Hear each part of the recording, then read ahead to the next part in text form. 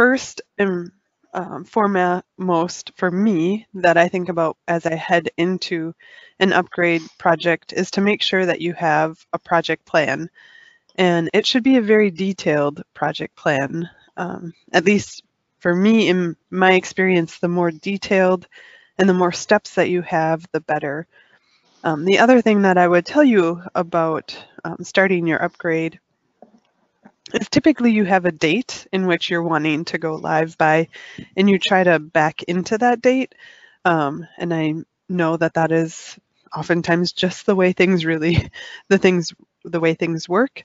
But what I would tell you is that it is good to look at all of the tasks that you have and to try to base that date based on the amount of work that you have ahead of you. And so there's things that we'll be talking about throughout this presentation that, after you put your 2012 code through the code upgrade tool in LCS, that'll give you a good idea of the amount of work ahead of you, which will help you as you try to figure out what that plan is.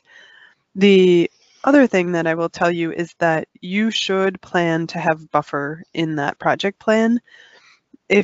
And how much buffer you have really depends on the size of your project. So I would say any project should have at least 1 week of buffer for something to go wrong. I was thinking about it this morning, actually. I was like, I don't know if I've had any major version upgrades where there wasn't something unexpected that came up or some issue that we ran into that we had to work through. And so I always recommend that you have at least 1 week of buffer for that, something to go wrong. If it's a larger project, if you have a lot of code to be upgrading or you have a lot of ISVs, you will need more than 1 week of buffer because there are going to be unexpected things that come up. So make sure you get that in your plan. Also, before you start the upgrade, you want to make sure that if you have any ISVs, that you've reached out to them and that you have gotten their code. There are a few steps that you can do without their code, but in order to proceed with a code upgrade, you need their D365 version of the code. And that means you need to have decided which version you're going to go with and get that code from them. So I often tell people start early because sometimes it takes you longer than you think it should to get that code from your ISVs. Another part is to evaluate your customizations and eliminate things that are no longer needed. And when you go through what's called the upgrade analyzer, which is a tool that Microsoft has, one of the things that it helps you with is looking at like what are some of the deprecated features, and you can also look at what areas am I using, do I need to continue using those areas. And the last thing that I would say here from this slide is to implement a code freeze on your current version. And you don't actually have to, before you get started, you don't have to have that code freeze. But what we want to make sure is that people understand that it really is ideal if you do a code freeze, meaning we're not pushing any more code into 2012. And David and I both understand what that means, and that there's a lot of pushback on that particular item. But David, probably more than me, even can tell you the problems that you can run into when you start adding code into your 2012 when you've already started the code upgrade, especially if you're going to make new objects or change tables because of IDs. It can be very complicated and cause us some issues. So it is best, if possible, to set a code freeze date and then stick with that. All right, David, next slide. All right, some other things before you start your upgrade. The first is in LCS, you'll want to create a new project. If you haven't worked with LCS, I guess we all just call it LCS, but that stands for Life Cycle Services, which is something on 2012 you had available to you. I'm not sure how many of you would have used it extensively, but in the D365 world, that is a place that you will be quite often, especially if you're on the technical side. That's where we do a lot of the managing of the implementation and of the code and how it's deployed. So you'll want to go into LCS and create a new project.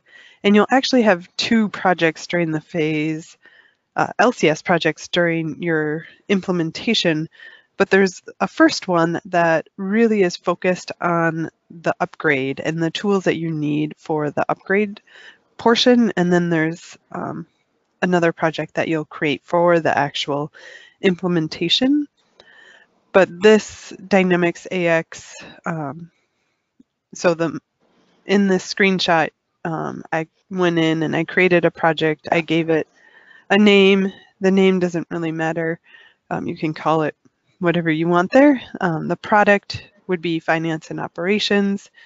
And then you can pick an industry, but really the most important part is that methodology, which is upgrade Dynamics AX 2012 to Dynamics 365 for finance and operations preview. Someday it might have the preview come off, but for right now it still has that preview name on it. And that's what you want to select in there. Some other things as you create that project is this is going to be what's called an LCS project. The other thing that you'll be creating is a Visual Studio project, and you'll have to tie your Visual Studio project, or I'm supposed to call it Azure DevOps. You'll create your Azure DevOps project and you'll tie it to LCS. And one of the things that I would also say as you start your upgrade is if you are not familiar with Azure DevOps, I know a lot of our clients use TFS, which was the predecessor to what then became VSTS, which is now Azure DevOps. We use a lot of the features of Azure DevOps in the D365 version of Dynamics, and getting yourself familiar with pipelines and the builds and all of the features within that product are going to be very helpful for you, because we're going to be doing things like branching and doing code merges within Azure DevOps. So if you do not have experience in that, that's an area that doing some learning would be beneficial for you. David, if you move to the next slide, there's this optional step, and I would say, well, the second part really isn't optional. The first part is the 2012 Upgrade Analyzer. And what that does is it goes through and it helps you evaluate what are some areas where I can do data cleanup. And part of the reason for that is you're going to be taking your database and you're going to be uploading it to Azure and then restoring it into the environment. And so that process, depending on how big your database is, could be lengthy. And so we want to try to get those your database to as small of a size as we can, so that we decrease the amount of time that it would take to upload that database and then to restore that data into the environment. And in the data cleanup, there are things that if you're my client, you probably have already heard, or if you've been to other presentations where I talk about sysadmin, there's really some basic things that you can do, such as cleaning up your batch history and your AIF document log if you're using services.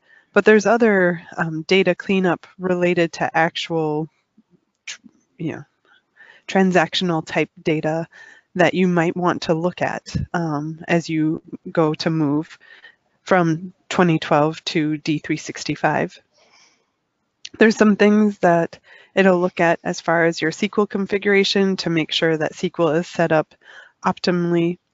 And then it will also look at what deprecated features you're using so that you can plan for how would I accommodate for those features as I move to the next version.